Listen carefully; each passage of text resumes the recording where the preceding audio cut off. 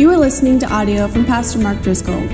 To find more helpful content like this, as well as daily devotions, Ask Pastor Mark videos, resources for leaders, and much more, visit markdriscoll.org. While there, you can also make a donation that'll help support the ministry and subscribe to continue getting Bible-based teaching.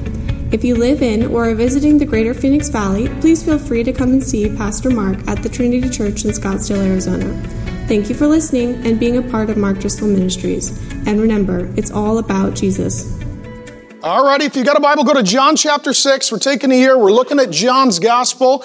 And today we hit in John chapter 6, one of the most famous miracles of Jesus, where we're going to learn and see Jesus walking on water. But let me Google Earth, pull back.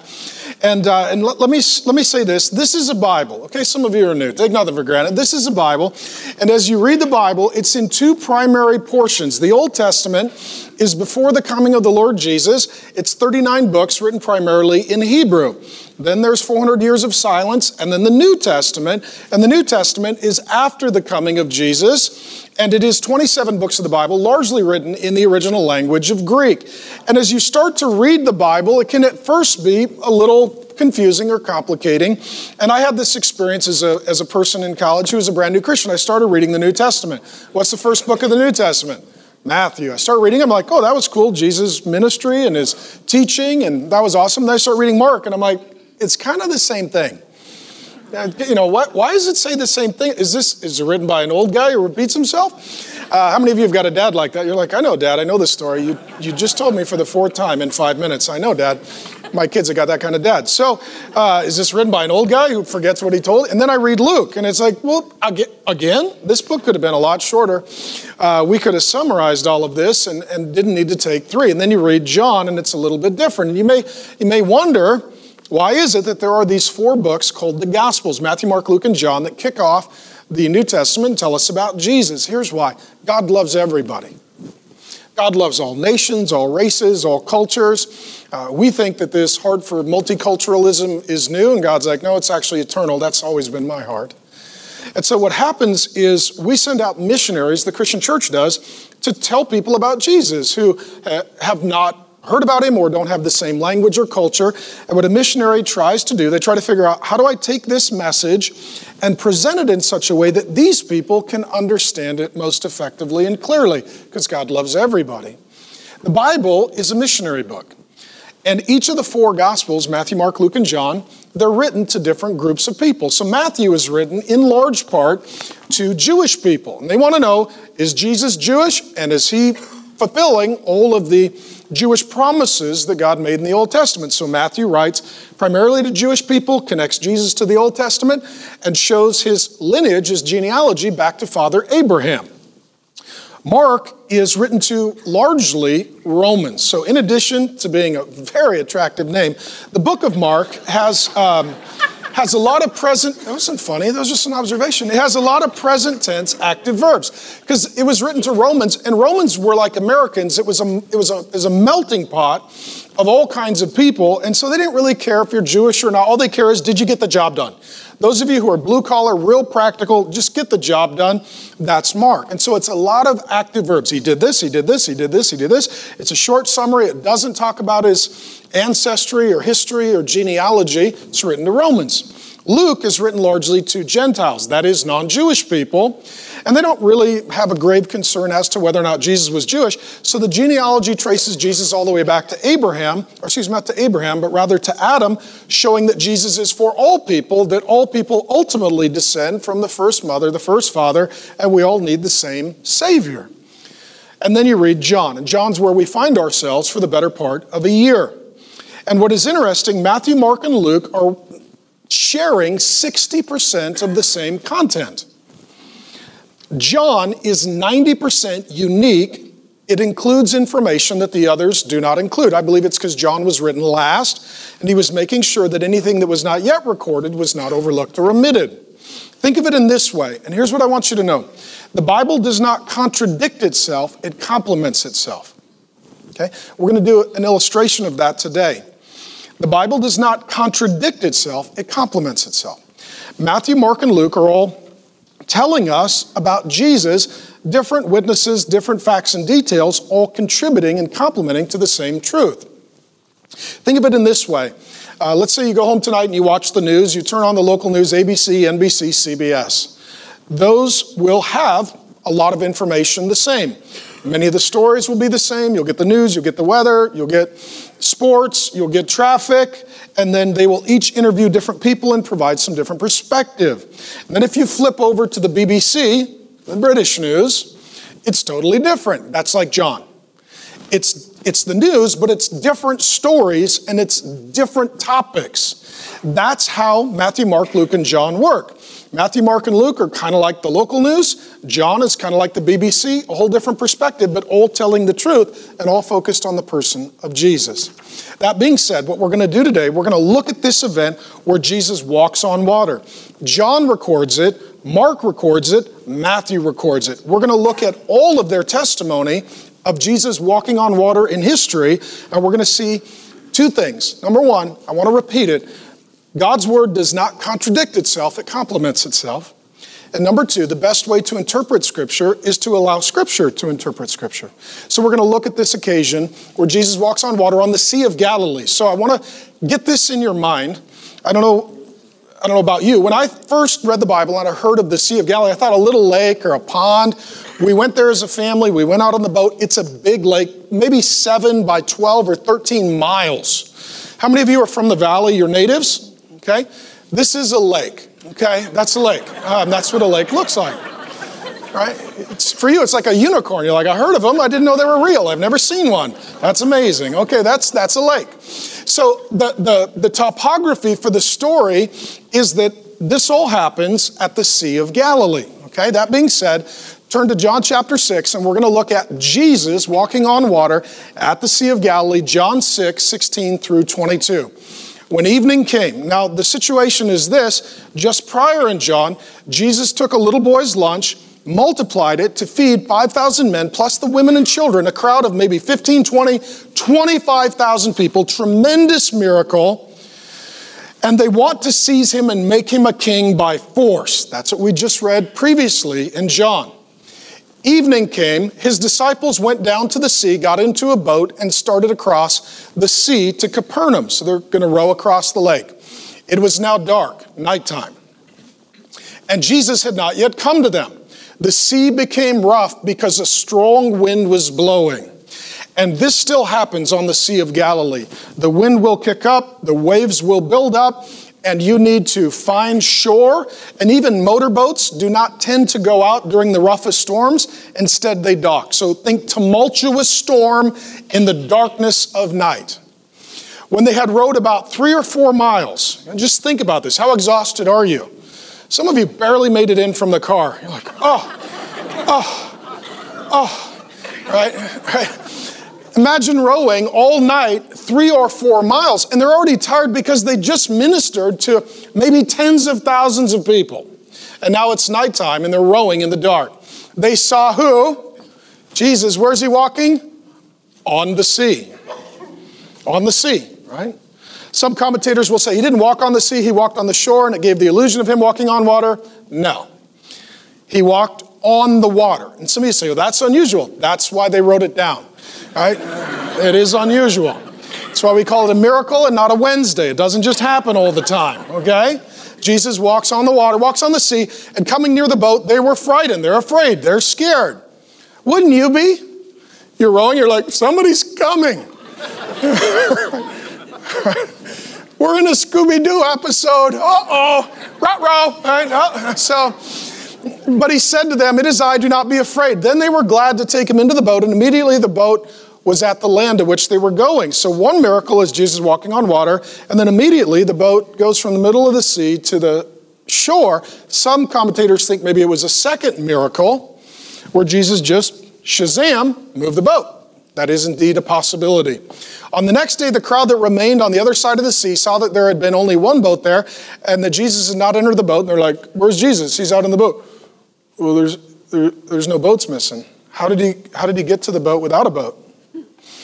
Well, he's got unique skill set. That's why. He had not entered the boat with his disciples, but the disciples had gone away. Okay, let me talk about your life and then let's talk about Jesus in your life. First thing I want to tell you, storms will come. Storms will come. Many of you, particularly if you're like me, how many of you are planners? Okay. That's what control freaks call themselves. Because control freak sounds negative, amen? Planner seems responsible. So, for those of you who are planners / control freaks, we like to know the future so we can prepare for it, so we can avoid the storm. So there's a storm, that's fine, I'll just navigate around it, okay? Some of you were told, give your life to Jesus and everything will be great. They forgot to tell you after you die. They forgot that. They forgot to tell you that. Now, between accepting Jesus and dying and everything being awesome, there will be storms. I hate to break it to you. There will be storms. That's why the Bible says, don't be shocked, amazed, or surprised when trials, temptations, and troubles come. Okay? Sometimes storms come because we make foolish decisions. Sometimes storms come because we make rebellious decisions. Sometimes storms come because we make sinful decisions. Sometimes storms just come. These disciples are in the midst of a tremendous storm and they haven't done anything wrong. In fact, they've done what Jesus told them to do. There are all kinds of storms. Some of you have experienced them. Some of you see clouds on the horizon. Some of you are in the middle of one. This can be financial. The bottom falls out. We're in a crisis. This could be relational. Man, we are at war. This could be marital. This is in turmoil. We are in trouble. This can be physical. I'm sick. I got cancer. I'm not well. This can be vocational. You're fired. This can be parental. The kid is rebellious and walked away from the Lord and is heading as fast as they can toward death and destruction. Right. Storms come. They're in a very real storm. Storms come. Storms come. Storms come. Second thing I want you to know, storms blow us off course. They left one place, their destination was another place, they're rowing, and they're not going the place that they were rowing because the storm literally blew them off course. How many of you had a course set, you had a chart, a future marked out and charted out, and you're like, here's where we're going, here's what I'm doing, here's my plan, and you're straining at the oars, you're working as hard as you can, you're like, I don't know how I got here. I was supposed to be debt-free, and now I'm in crisis. We were supposed to live happily ever after, and now I got served divorce papers. I took the job, and I got a good performance review, and then the company went bankrupt. We were friends, and I don't even know what happened, but now we're enemies. I was very healthy and felt fine, and now the doctor says I could die. You're off course. I didn't intend to be here spiritually. I didn't intend to be here emotionally. I didn't intend to be here physically or financially or in any other regard. How many of you, that's where you're at? Like, man, I was trying to get there and somehow I ended up here. And the storm came and it blew me off course. And it blew me off course. That's exactly what has happened to them. Number 3, some storms are beyond your ability to navigate. Some of these men, what was their vocation? They were fishermen. They had fished this lake. They had seen these storms. And even though they are seasoned fishermen who are working very hard, doing all they can, they fail. The storm is bigger than they are. It is bigger than they can navigate. How many of you, this has been your story? I did everything I could. I tried my very best. The storm is bigger than me. The storm won and I lost. They rowed all night. Some of you know exactly what it's like to do everything you can, to work as hard as you can, to do all that you can to get to a place where you didn't want to be, and to not get to the place where you wanted to be.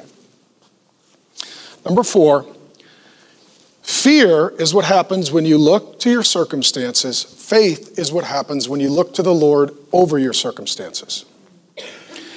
Fear is what happens when you look to your circumstances. Faith is what happens when you look to the Lord over your circumstances. Jesus comes to them and he says this, do not be afraid.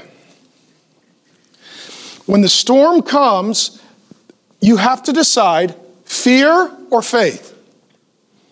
Fear is what happens when all you see is the storm.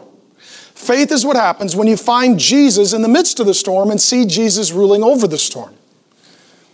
Now, let me say this. Fear is a constant human problem.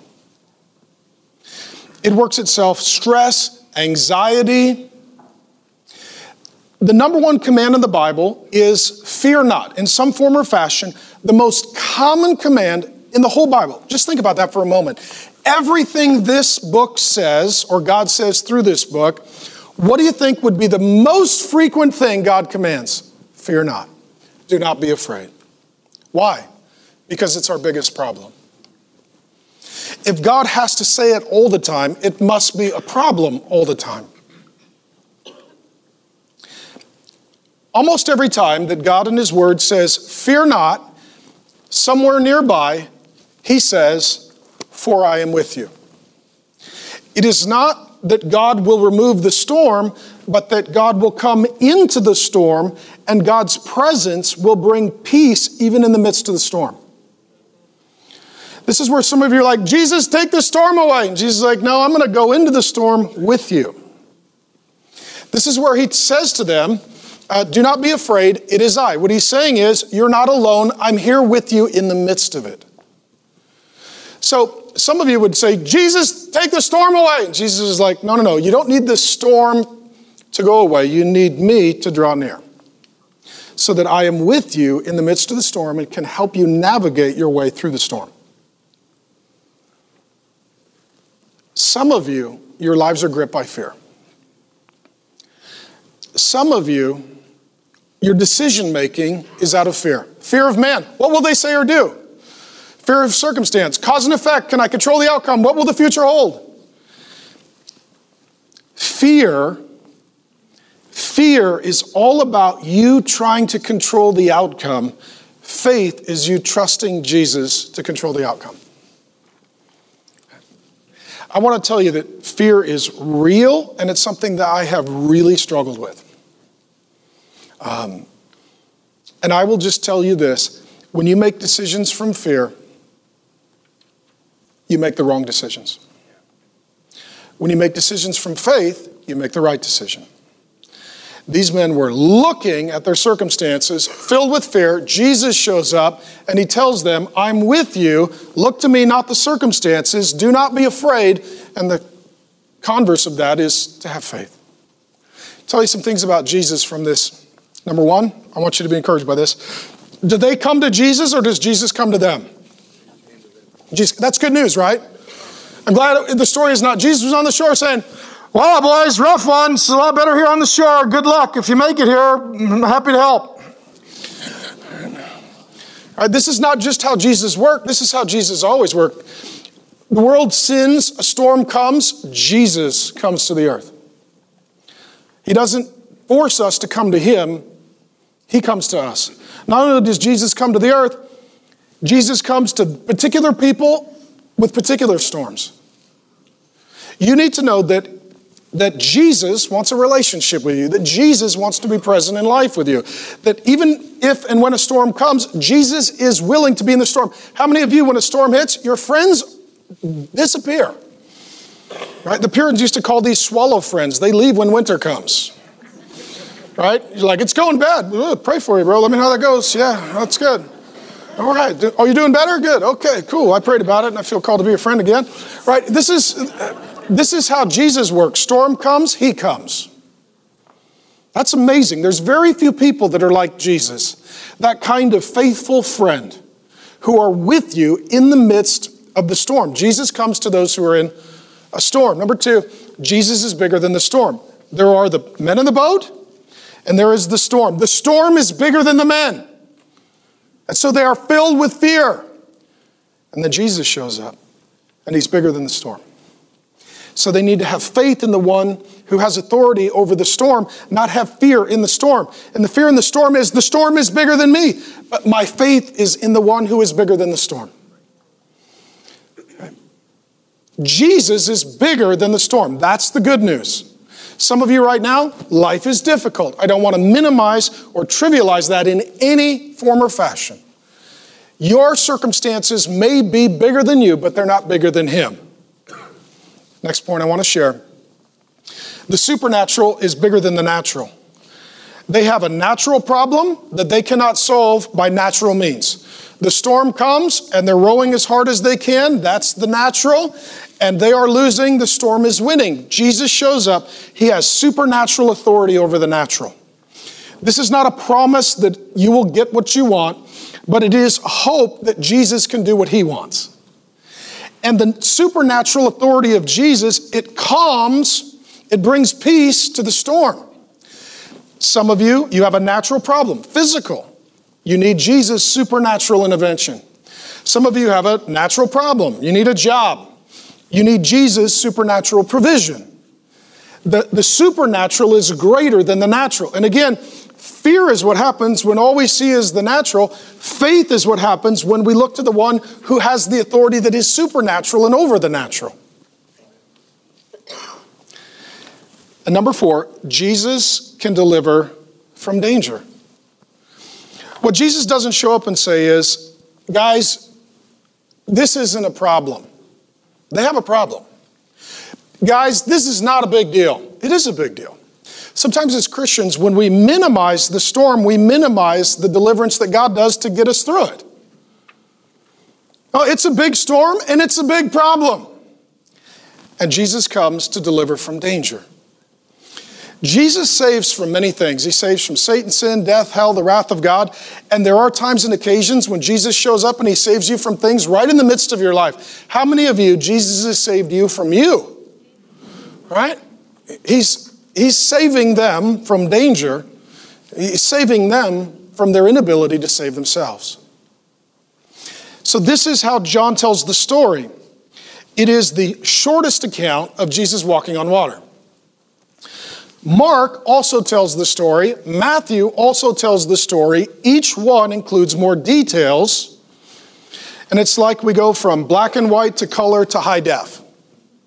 Same story, more clarity. The Bible does not contradict itself. It complements itself.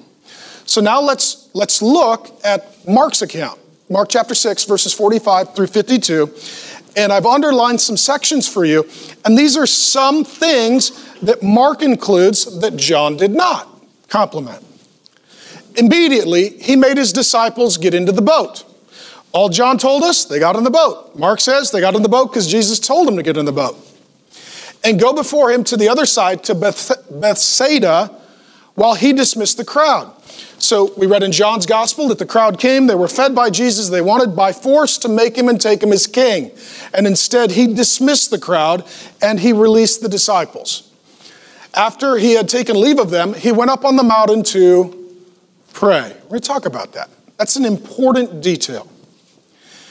And when evening came, the boat was out on the sea and He alone was on the land. And He saw that they were making headway painfully, for the wind was against Him. This is probably either supernatural revelation or a miracle. Jesus is over here on the mountain. They're out on the sea. It's the middle of the night. It's dark. A storm is absolutely bellowing, and Jesus sees what they're enduring. I want you to know that Jesus sees what you're enduring. I want you to know that. You say, but He's far away. He sees. Well, it's very dark. Well, He sees. The storm has surrounded me. He sees. He sees what you're enduring. He sees what they're enduring. He saw that they were making headway painfully, for the wind was against them. About the 4th watch of the night, so it's more details. Now we're into late night, total darkness. He came to them walking on the sea. He meant to pass by them. I don't know how this works. I don't know if this was funny. He's like, hey guys. I don't know. That would have been funny. I mean, for me, I would have done that. Just could have been funny. Like, they're all freaking out. Whoa, rough row. Good luck. I don't know. He was going to pass them by. But when they saw Him walking on the water, they thought it was a A ghost. We're in a Scooby-Doo episode, right? Row. They're scared. It's a ghost. How many of you, though, truthfully, if you're out on the water and you see somebody coming, you probably think it's not good, right? Not good. And cried out. They all saw him and they were terrified. They're scared to death. But immediately he spoke to them and said, "Take heart, it is I. Do not be afraid." And as he got into the boat with them, the wind ceased, the supernatural over the natural. They were utterly astonished. That's amazing. For they did not understand about the loaves, and then we find out that their hearts were hardened. Number one, sometimes Jesus sends you into a storm. Did Jesus send these men into the boat, into the storm? Yes or no? Yeah, that's what it says. He made his disciples get into the boat and row into a storm. Sometimes Jesus calls you into a storm. Not to break you, but to build you. Not to break you, but to build you. Sometimes this is where people get very angry with God. God, I did what you told me to do, and now it's all a mess. God, I did what you told me to do, and now it's all hard. I did what you told me to do, and it's not working. Yet. Sometimes Jesus sends you into a storm. Again, sometimes we get into a storm because we made a bad decision. But sometimes we find ourselves in a massive headwind, tumultuous conditions because of obedience. Because of obedience. Number two, do not be driven by need or opportunity, but solely the will of God. Do not be driven by need or opportunity, but solely by the will of God. Again, John revealed that the crowd wanted to seize him and make him king by force. What does Jesus do? He dismissed the crowd and he went up on the mountain to pray. Did God's people need a ruler, a leader to protect and defend them? They did, because the Roman government wasn't particularly good to them. You could argue very persuasively that they needed a leader. Was there an opportunity for Jesus to be that leader? He just fed a multitude. Now a revolution is underway. Maybe tens of thousands. Jesus is trending on Twitter. They're printing the t-shirts. They're putting the bumper stickers on their camel. Vote for Jesus, right? It's taken off. It's a real good start. There is a need and there is an opportunity. And Jesus is not moved by need or opportunity, but solely by the will of God. Let me tell this to you. I love you. Some of you, you're doing things that God doesn't want you to do. And they're not bad things. They're not just things that God wants you to do. And your answer would be, but there was a need, so I volunteered myself. How many of you are those people? Right? Some of you are people that you wait for a need, and if there's a need, you step forward to fill it. Not every need is for you to fill. How many of you took an opportunity, but it wasn't God's will? I'll take that job. I can make more money. We'll just da-da-da-da-da-da-da. No, but is that God's will? Well, I'm going to date them. Is that God's will? Well, this is a good thing. It may be a good thing, but it may not be a God thing. We get in trouble, all of us do. We get overextended, burned out, overcommitted, frustrated when we make decisions based on need or opportunity.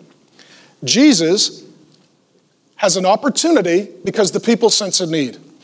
He does not allow other people to decide what he does. You fear of man, people? Proverbs 29:25 says that the fear of man is a trap or a snare. Some of you have fear of man issues. What that means is you do whatever somebody tells you to do so that they will like you. Even right now, you're like, well, Pastor Mark, just tell me what to do. That's the problem, okay? That's the whole problem. That you need to ask, what does the Lord want you to do? Right? The way you overcome fear of man is with fear of the Lord. The way you overcome fear of man is with fear of the Lord.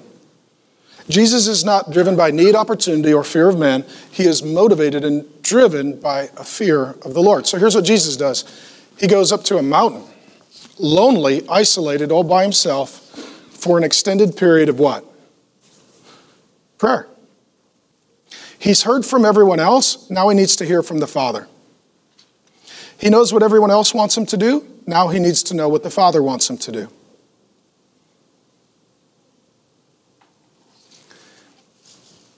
The Bible says elsewhere that Jesus often withdrew to lonely places to be alone with the Father. You need to do the same thing. We all need to do the same thing. For me, practically, I literally will schedule time, a meeting with the Lord. I will fast, I will pray, I will journal out questions that I have, things that I'm struggling with, decisions I need to make. I'll have Grace and some friends of mine, including some pastors that are older and in our life and that we appreciate their authority. Could you please be praying for me as I'm meeting with the Lord? I'll go out to a quiet solitude place. I turn my phone off, right? No distractions. I'll sing, I'll pray, I'll prepare my heart. I'll read the scriptures. I'll talk to the Lord. I'll listen to the Lord and I'll ask him questions and I'll journal out what I believe he is saying to me. And then I come home and I share that with my wife, Grace. And then we pray together to confirm that that is God's will. We'll run it by wise counselors, pastors, leaders in our lives that we honor and we hold in high regard. And once we have confirmed what we believe the will of God is, then we can proceed boldly. And by saying yes to what God wants, you then have the freedom to say no to everything else. That's not a bad thing, that's just not my thing. That's a good thing, but for me, that's not a God thing. I know that's what you would like, but that's not what he said. That's not what he wants. That's not what he wills. Jesus had far more opportunities than he could possibly meet. And so he healed people, but he didn't heal everyone. He taught people, but he didn't teach everyone. He went places, but he didn't go everywhere. He did exactly what he was supposed to do, and he didn't do anything else. How did he know what to do? He went up on the mountain to pray. He went up on the mountain to pray. And let me just say this. The biggest mistakes I've ever made is when I made plans and I asked God to bless them, rather than asking God what his plan was. How many of you have done that? You've made a plan, you're like, all right, Lord, I got it. You're welcome. Saved you all that time making a plan. All you got to do now, bless it. Woo! God's like, that's not my plan. I don't bless your plan. I bless my plan. Don't give me your plan. Come to me. Let me give you my plan. Jesus, let me say this. If Jesus needs time to confirm what the Father's plan is for his life, you and I need the same. Amen? Don't be driven by need, opportunity, but only by the will of God. And what this prayer also does, it's a time of renewal, refreshment, and revelation. You're going to pour yourself out. Jesus had just poured himself out to the multitudes, right? Life is not just about time management, but energy management. If you are in a caring profession, if you're a teacher, a counselor, a leader, a manager, you bear additional burdens and responsibilities. Maybe you're raising little kids. Maybe you're like my wife, Grace, and you're married to someone who's very high need, right? You get exhausted. You pour yourself out. You get alone with the Lord for renewal, for refreshment, for revelation. As you pour yourself out, you need God to pour into you. And that's what silence and solitude and prayer is for. That's exactly what Jesus is doing. Number 3, sometimes God shows up in your life and you don't recognize him. Now, I don't mean to rebuke you, but I do want you to receive this. Sometimes people say things like, God doesn't show up. God's never showed up in my life. God's not there. God is nowhere to be found. I'm abandoned. And the point is, he may be there and you may not recognize him. Jesus shows up. What do they think it is? A ghost. I got demons. Jesus is like, that's me. Hey, hi. Oh, it's a demon. It's Jesus, right? Now, sometimes Jesus shows up, God shows up, and you just don't recognize him. It doesn't mean that God was not there. It may mean that you didn't see him or you didn't recognize him. And then the 4th point I want to make, we don't just see with our eyes, we see with our heart. We see with our heart. What does it say about the disciples' heart? Their hearts were hardened. Hardened. When the Bible talks of the heart, it speaks of the heart about 1,000 times. Even in our culture, we still use the language, oh, that was very heartfelt. I just need to hear your heart. I need to see your heart. You know, my heart went out to them. They were heartfelt people. We use this language. The heart is the seat, the sum, the center of who you are. It's your emotional life. It's your inner life. It's the real you. It's the real you. Jesus comes to them. They don't recognize him. They're filled with fear rather than faith. And there is Jesus standing right before them. Why don't they see him? Why do they have fear instead of faith? It is not a problem with their eyes. It is a problem with their heart. This is the point I'm trying to make. Sometimes people read the Bible and they don't believe what it says, not because they don't understand what it says, but because they don't like what it says. How many of you have had, I heard chuckles. Okay, that's honesty, right? You're like, I know what it says, I don't like it, okay? That's a heart problem. That's a heart problem. Let me ask you this. Are these people, are they believers, the guys in the boat? They are. Are they followers of Jesus? Yes. And their heart is hard. Is it possible to be a believer in Jesus and a follower of Jesus, and at least in times, seasons, and occasions, to have a hard heart? Yes. It is. Some of you know what that's like. Like, I'm not praying. My heart is hard. I'm not reading the Bible. My heart is hard. I'm not coming to church. My heart is hard. If you had to pick one word, talk about it on the drive home, maybe with your spouse after you're both buckled up, talk about it with your kids over dinner, maybe your life group this week.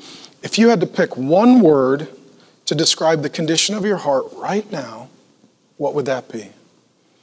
Hard heart, soft heart, open heart, closed heart, broken heart, healed heart, joyful heart, angry heart, fearful heart, faithful heart, loving heart, vengeance heart. The heart. See, out of the overflow of the heart, decisions are made, words are spoken, and life is lived. The problem was not just that a storm was around them. The problem was that a storm was in them.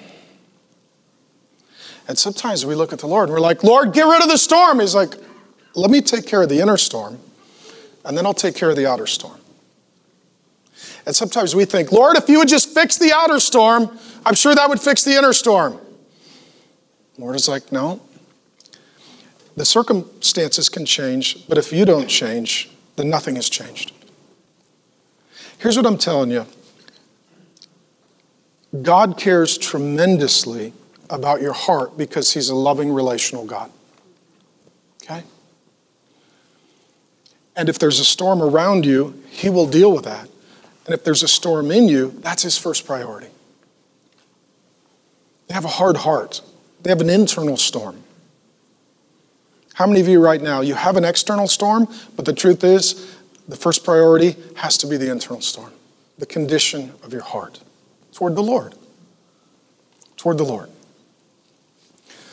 John tells us, Mark adds some details, Matthew reveals the most of all. We'll look at the account in Matthew 14.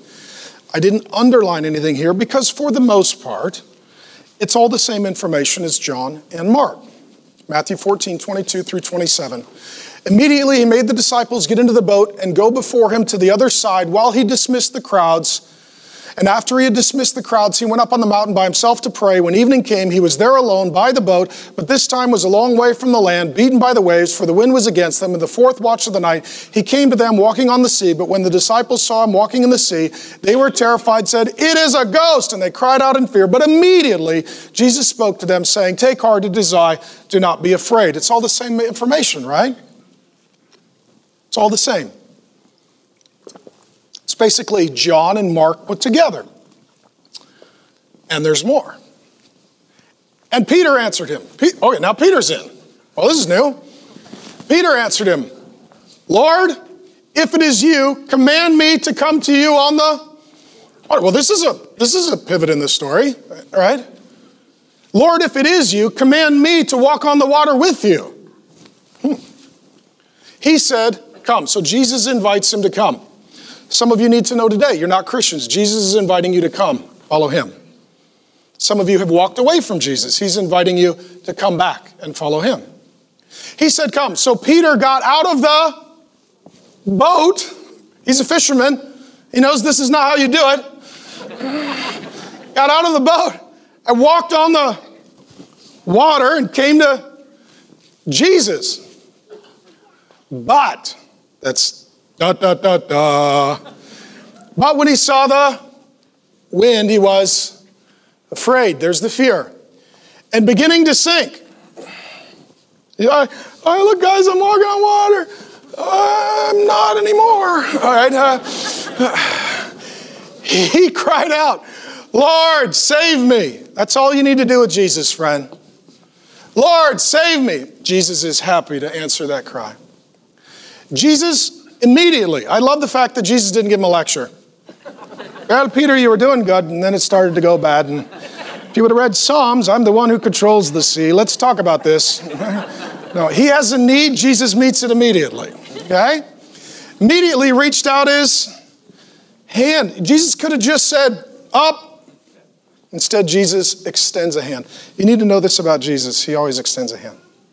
It's relational. He loves you. It's personal. Wants to be connected to you. Wants to be affectionate toward you. Reaches out his hand and took hold of him, saying, "O you of little faith, why did you doubt?" And when they got into the boat, the wind ceased. And in the boat they worshiped, saying, "Truly you are the Son of God."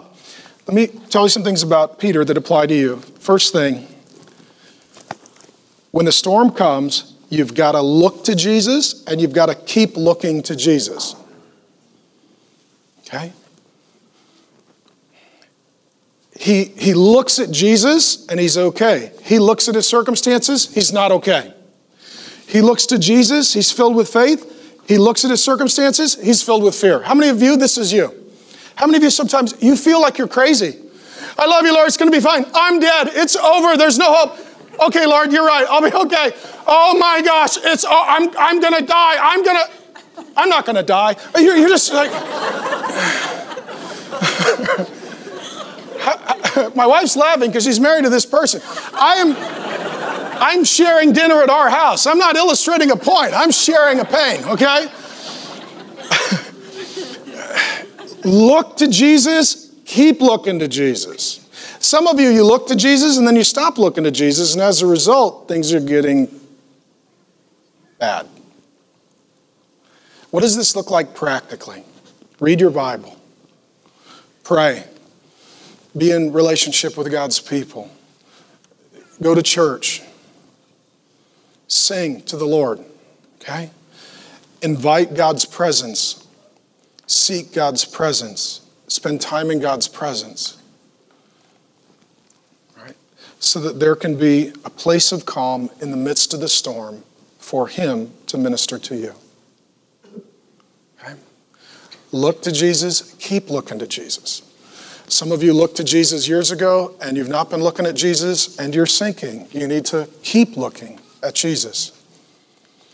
That's where the Bible says to fix our eyes on Jesus, the author and perfecter of our faith. It's that fixed, that focused, that strategic, consistent, unwavering devotion and affection toward the one who saves. Number 2, when Jesus commands you to obey Him, obey Him. Jesus says one word to Peter, come to me. Peter obeys him. When Jesus tells you to do something, you need to do that. Some of you, you're like, God, tell me what to do. He's like, I already did. I want to do something else. That's not how this works. I know, I'm scared. I know, that's why I told you to do it, so you could trust that I love you and I have a good plan for you. I talked to a guy recently, and he said, God is not speaking to me. I said, what's the last thing He told you to do? He told me. I said, have you done that? He said, no. I said, then Why would he tell you anything more? He told you to do something. He's like, hey, we're just going to stay there until you do what I told you to do. Some of you, God hasn't said anything because you haven't done the last thing he told you to do. How many of you got kids, and this is how it works with the kids? You say, I told you to do something. They're like, no, what else? Like, that. I don't want to do that. Well, for sure, that's what's going to happen. Because I know what's good for you. I love you. I'm the parent. Until you do this, we can't move on to that. Okay? This is God's relationship with you. It's the Father telling his children that they need to trust him and obey him. Number 3, faith is simply taking the next step. Faith is an internal conviction that leads to an external action. Faith is what we believe, and it's how we behave. So for Peter, what was his first step? Out of the boat. Let me ask you this. Has the storm stopped yet? No. It'd be one thing if the storm stopped. Jesus is like, okay, calm now. Try it. No, come out of the boat into the storm. The only thing worse than being in a boat in a storm is leaving the boat in the storm. Amen? You better make sure that this is what God's telling you to do. First step, out of the boat. Now, I don't know how this worked. Can you imagine what this looked like for Peter? 1 foot in, 1 foot out. Maybe leaning back. Jesus is like, next step. All right. Next step. He is walking on water. Next step, walking on water. I don't know how many steps he took. At some point, he stopped taking the next step. And as a result, he started sinking. Faith is taking the next step. Peter, he got ahead of himself. He got ahead of the Lord. He started looking too far down the road, and he missed the next step. Now, I don't know what the next step is for you. Some of you, it's buy a Bible and read it.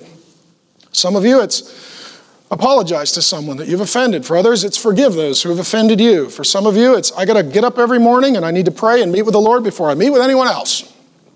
For some of you, I need to get in a group and do life with people because I'm not doing okay and I need some people to walk with because I tend to walk astray if I walk alone. I don't know what the next step is for you. Some of you, I need to redeem my commute, listen to Bible teaching, sing to the Lord, not just listen to political talk radio and honk my horn. I need another plan, okay? Just something to pray about. So, I don't know what the next step is for you, okay? But faith is simply taking the next step. Faith is very practical. Faith is very practical. Next point. Faith unleashes the supernatural. Sometimes God shows up and just does the supernatural. He does the miraculous. Sometimes faith unleashes. So in this room, we have electricity, we have lights. And nothing happens until we flip the switch. And then the electricity is released, and then the lights come on. Sometimes God's power is not released in your life because you haven't flipped the switch of faith. You don't really trust God. You say, well, I trust him for this, I don't trust him for that. I trust him with that person, but not with this person. I trust him for those circumstances, but not these circumstances. Faith is trusting God in all circumstances. And it is flipping the switch and saying, God, I trust you. I trust you. And what is out of my hand is in your hand. And I trust you. And it unleashes the power of God in your life. So here, God didn't guarantee Peter that this was going to work. Jesus didn't say, Peter, take a step. You can walk on water. It'll be fine. I guarantee you this is going to go well. He said, take a step. And that faith unleashed the supernatural power and provision of God in Peter's life. Next thing you know, he's walking on water. Number 5, fear will sink you. When he is living by faith, he is literally walking over his circumstances. When he lives by fear, he is sinking into his circumstances. Fear will sink you.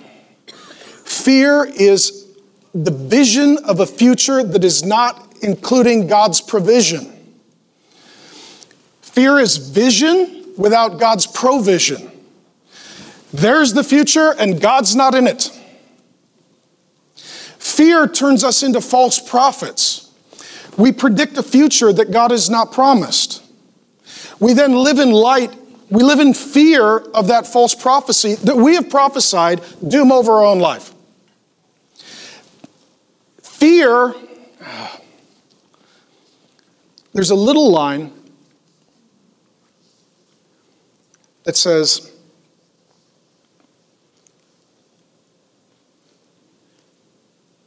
that his perfect love casts out fear. Because fear is like a demon spirit that comes in to haunt you, to torment you, to harm you, to take your joy, to take your energy, to take your hope. Fear is like a demon spirit that comes to ruin you and wreck you. And so the Bible says that perfect love casts out fear. Fear. Some of you don't just have an emotional problem, you have a demonic problem. And some of you would say, I'm just a fearful person and I live a very fearful life. And what I'd say is, you're a tormented person living a haunted life. Because perfect love casts out fear. Jesus loves you perfectly. Faith in his love for you will cast out the spirit of fear. See, the Bible says we do not have a spirit of fear. The Bible says that perfect love casts out fear. Here's what I want you to know. Fear is not just part of your personality. Fear is not just the quirks and proclivities in who you are. Fear is an evil that has come to ruin and destroy you. What happens to Peter, he's afraid. What does fear do? Fear causes him to sink. Here's what fear will do, my friend. It will sink you. Fear will sink you. How many of you, I want you to raise your hand. I love you. I'm trying to help. The worst decisions you ever made were out of fear. What will they say? What will they do? Fear of man. What will the outcome be? How can I control it? How can I manipulate the circumstances? Fear. How many of you, when you make decisions out of fear, you start sinking?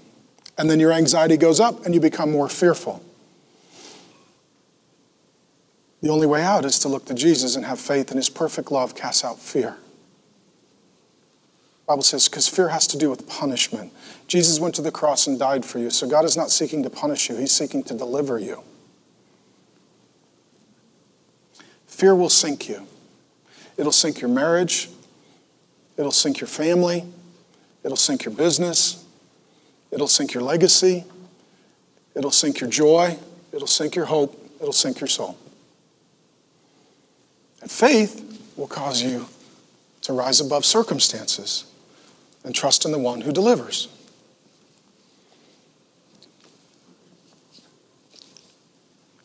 I need to pray for you. Father God, I can just sense it in the room. Father, there are some people here that are really scared. Lord, they're fearful. They don't know what the future holds. They don't know what is coming. They're scared. They're anxious. Like these men who rode all night, they're exhausted. They've done everything they can possibly think to do, and all they see is a storm and darkness. They feel isolated and alone. They feel blown off course. They feel adrift at sea. Holy Spirit, in the strong name of Jesus, I pray that you would come to them right now. That you would bring the presence of Jesus, that you would bring the peace of Jesus, that you would bring the provision of Jesus. That, Lord God, as they look to the Lord Jesus, that they would take the next step, that they would live by faith and not by fear. And Lord God, I pray against the enemy's servants, their works and effects. I pray against the spirit of fear. We rebuke you in the name of Jesus, and we ask for deliverance for these dear people whom Jesus comes to seek and to save and to serve because he loves them. Lord Jesus, I pray for those who right now are dominated by fear, that they would be delivered by Jesus, in whose name we pray. Amen. Just felt like you needed to be prayed for. Next point. A little faith is better than no faith. All right. Jesus looks at Peter. Oh, you of little faith. And I read the commentators. Commentators, I love them. They're helpful.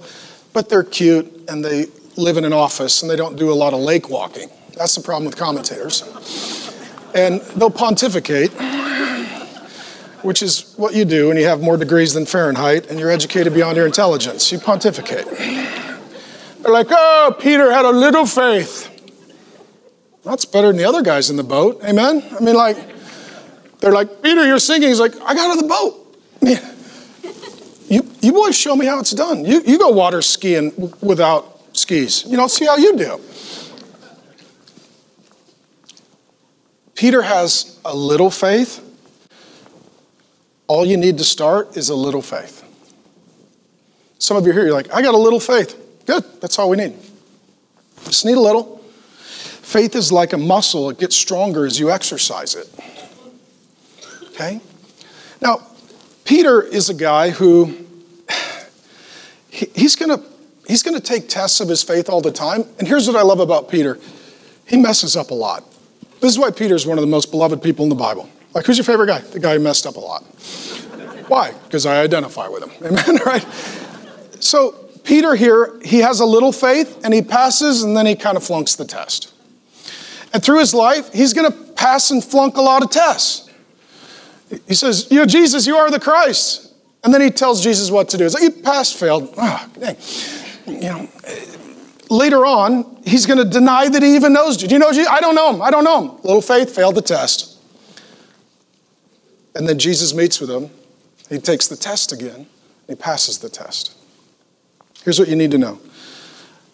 A little faith is all you need. And even if you fail your test, Jesus lets you retake the test. You didn't have a teacher like that in school, amen? If you did, you were homeschooled. Okay? Your mom loved you. Okay? Peter will fail his test, and then Jesus lets him retake his test, and he passed the test, and then he can graduate to the next level of faith. He starts with a little faith. At the end, history outside of the Bible records that they came to Peter and they said, if you don't deny Jesus, we're going to crucify you like we crucified Jesus. And Peter said, feel free to do so. Please just hang me upside down. I do not deserve to be crucified like Jesus was. He was not afraid of death. That was little boy faith. Years later, he's got big boy faith. As long as it's in sincere faith, it's a faith that God can work with and a faith that God can grow. And a little faith is better than no faith. Last one, then I'll tell you a story. When the storm comes, and I am sorry for the storm. When the storm comes, you, my friend, have two choices. Worry or worship. Worry or worship. You're going to have emotion. You're going to have turmoil, right? The sea of your soul is going to be tumultuous, a lot of energy. You're like, I got to do something. And so what some of you start to do is you plan rather than pray, and you worry rather than worship. How do I know? Because that's what I do.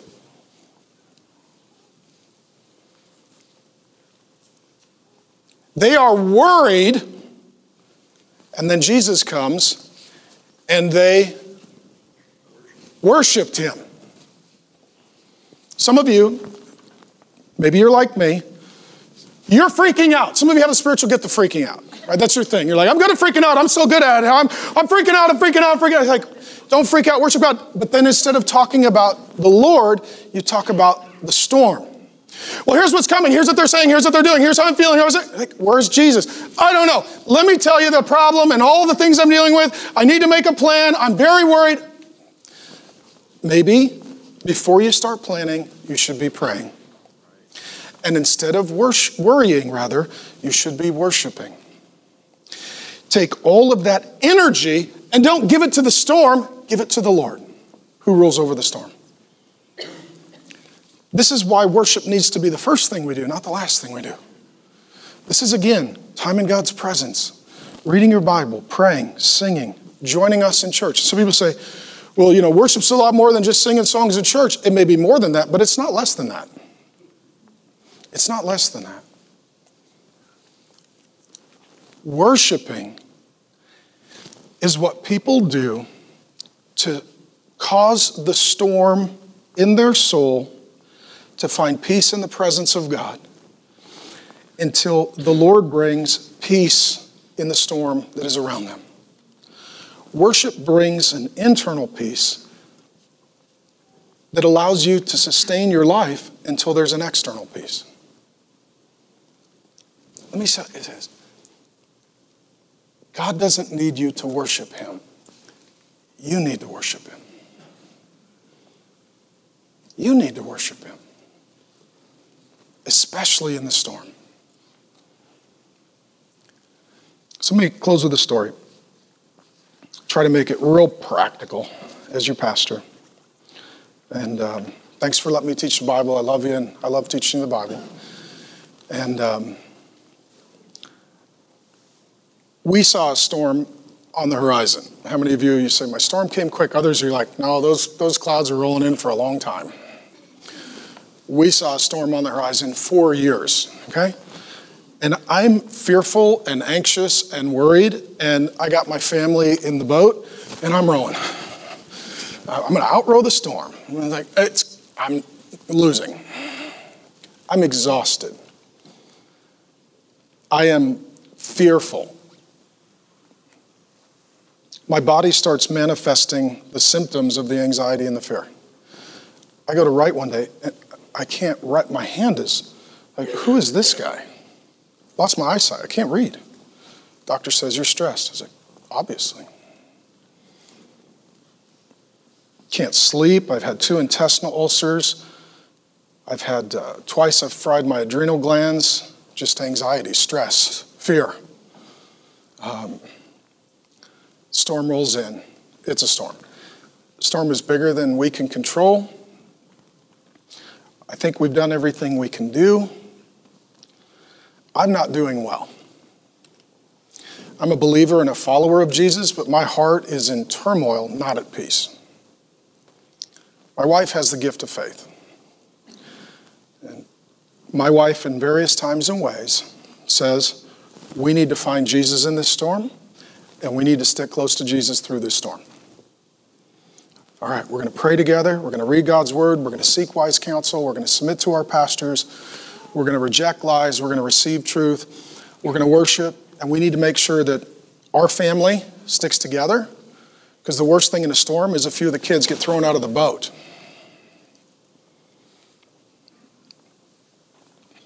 So then we ask the Lord Jesus, okay, what do you want us to do? Because there's a storm there and a storm there and a storm there. I don't see a calm way forward. Jesus literally spoke to both of us. That's all I can tell you. We weren't even in the same room. And literally told us, step out in faith. Literally. Step into the storm. Same thing as Peter. Step into the storm. Well, I don't like the boat, but I feel better about the boat than I do no boat. Where are we going to go? What are we going to do? What does the Lord have for us? What's next? We got 5 kids. What? Take the next step. Take the next step. Take the next step. We end up in Arizona, which I feel good about. There's no water. Oh, I feel so much better.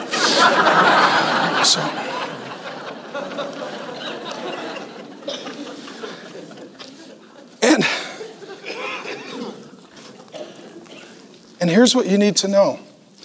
The Trinity Church has been a wonderful shore for our family. A peaceful place of God's presence with God's people. I want to publicly thank and honor Grace and the kids for looking to Jesus and taking steps of faith. And I want you to know that part of my heart for our church family is that this would be a peaceful shore. Some of you ended up in Arizona because a storm hit. You lost your business. You got divorced. You're like, I didn't intend to be here. And God's like, no, but this is a good shore for you.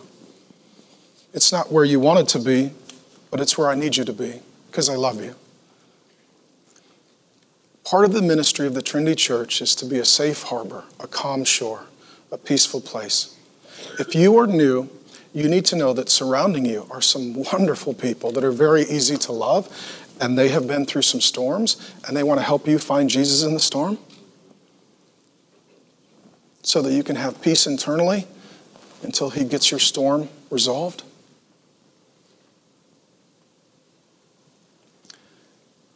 This church is a wonderful shore.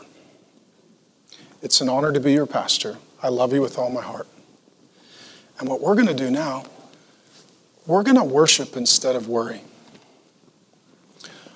We're going to seek the presence of Jesus even in the midst of whatever storm you might be in the midst of. And as we worship, we are working on the internal storm, trusting Jesus to work on the external storm. Amen? So I'll call the band forward at this time. We're going to take communion, remembering Jesus' broken body, shed blood to deal with our sin problem. Once he deals with the sin problem, he can deal with our other problems. I want you to sing to Jesus. If you want to raise your hands, raise your hands. If you want to clap your hands, clap your hands. If you want to kneel, kneel. As long as it's not distracting to others, we welcome you to worship. And here's what I can't do. I can't promise you that the next step will be easy. But I can promise you that if the next step is with Jesus, you're going to be okay. Lord Jesus, I thank you so much for the scriptures.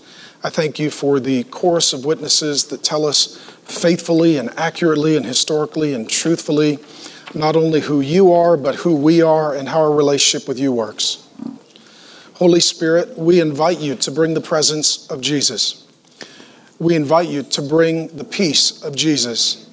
We invite you to bring the provision of Jesus to this place for these people. Lord Jesus, we come to worship because we need to. It helps us not to worry. We come to focus on your love so that it'll cast out that spirit of fear. We come to grow in our faith so that we can walk over our fears. We come to bring our hearts so that the internal storm could be resolved and that we could trust you step by step to navigate the storm that surrounds us. Lord Jesus, these are people that are precious. I pray for your presence and your provision with them, in them, through them. And Lord Jesus, as we come to meet with you, we pray that we would experience your goodness as Peter did, and we trust you in advance in the strong name of Jesus. Amen.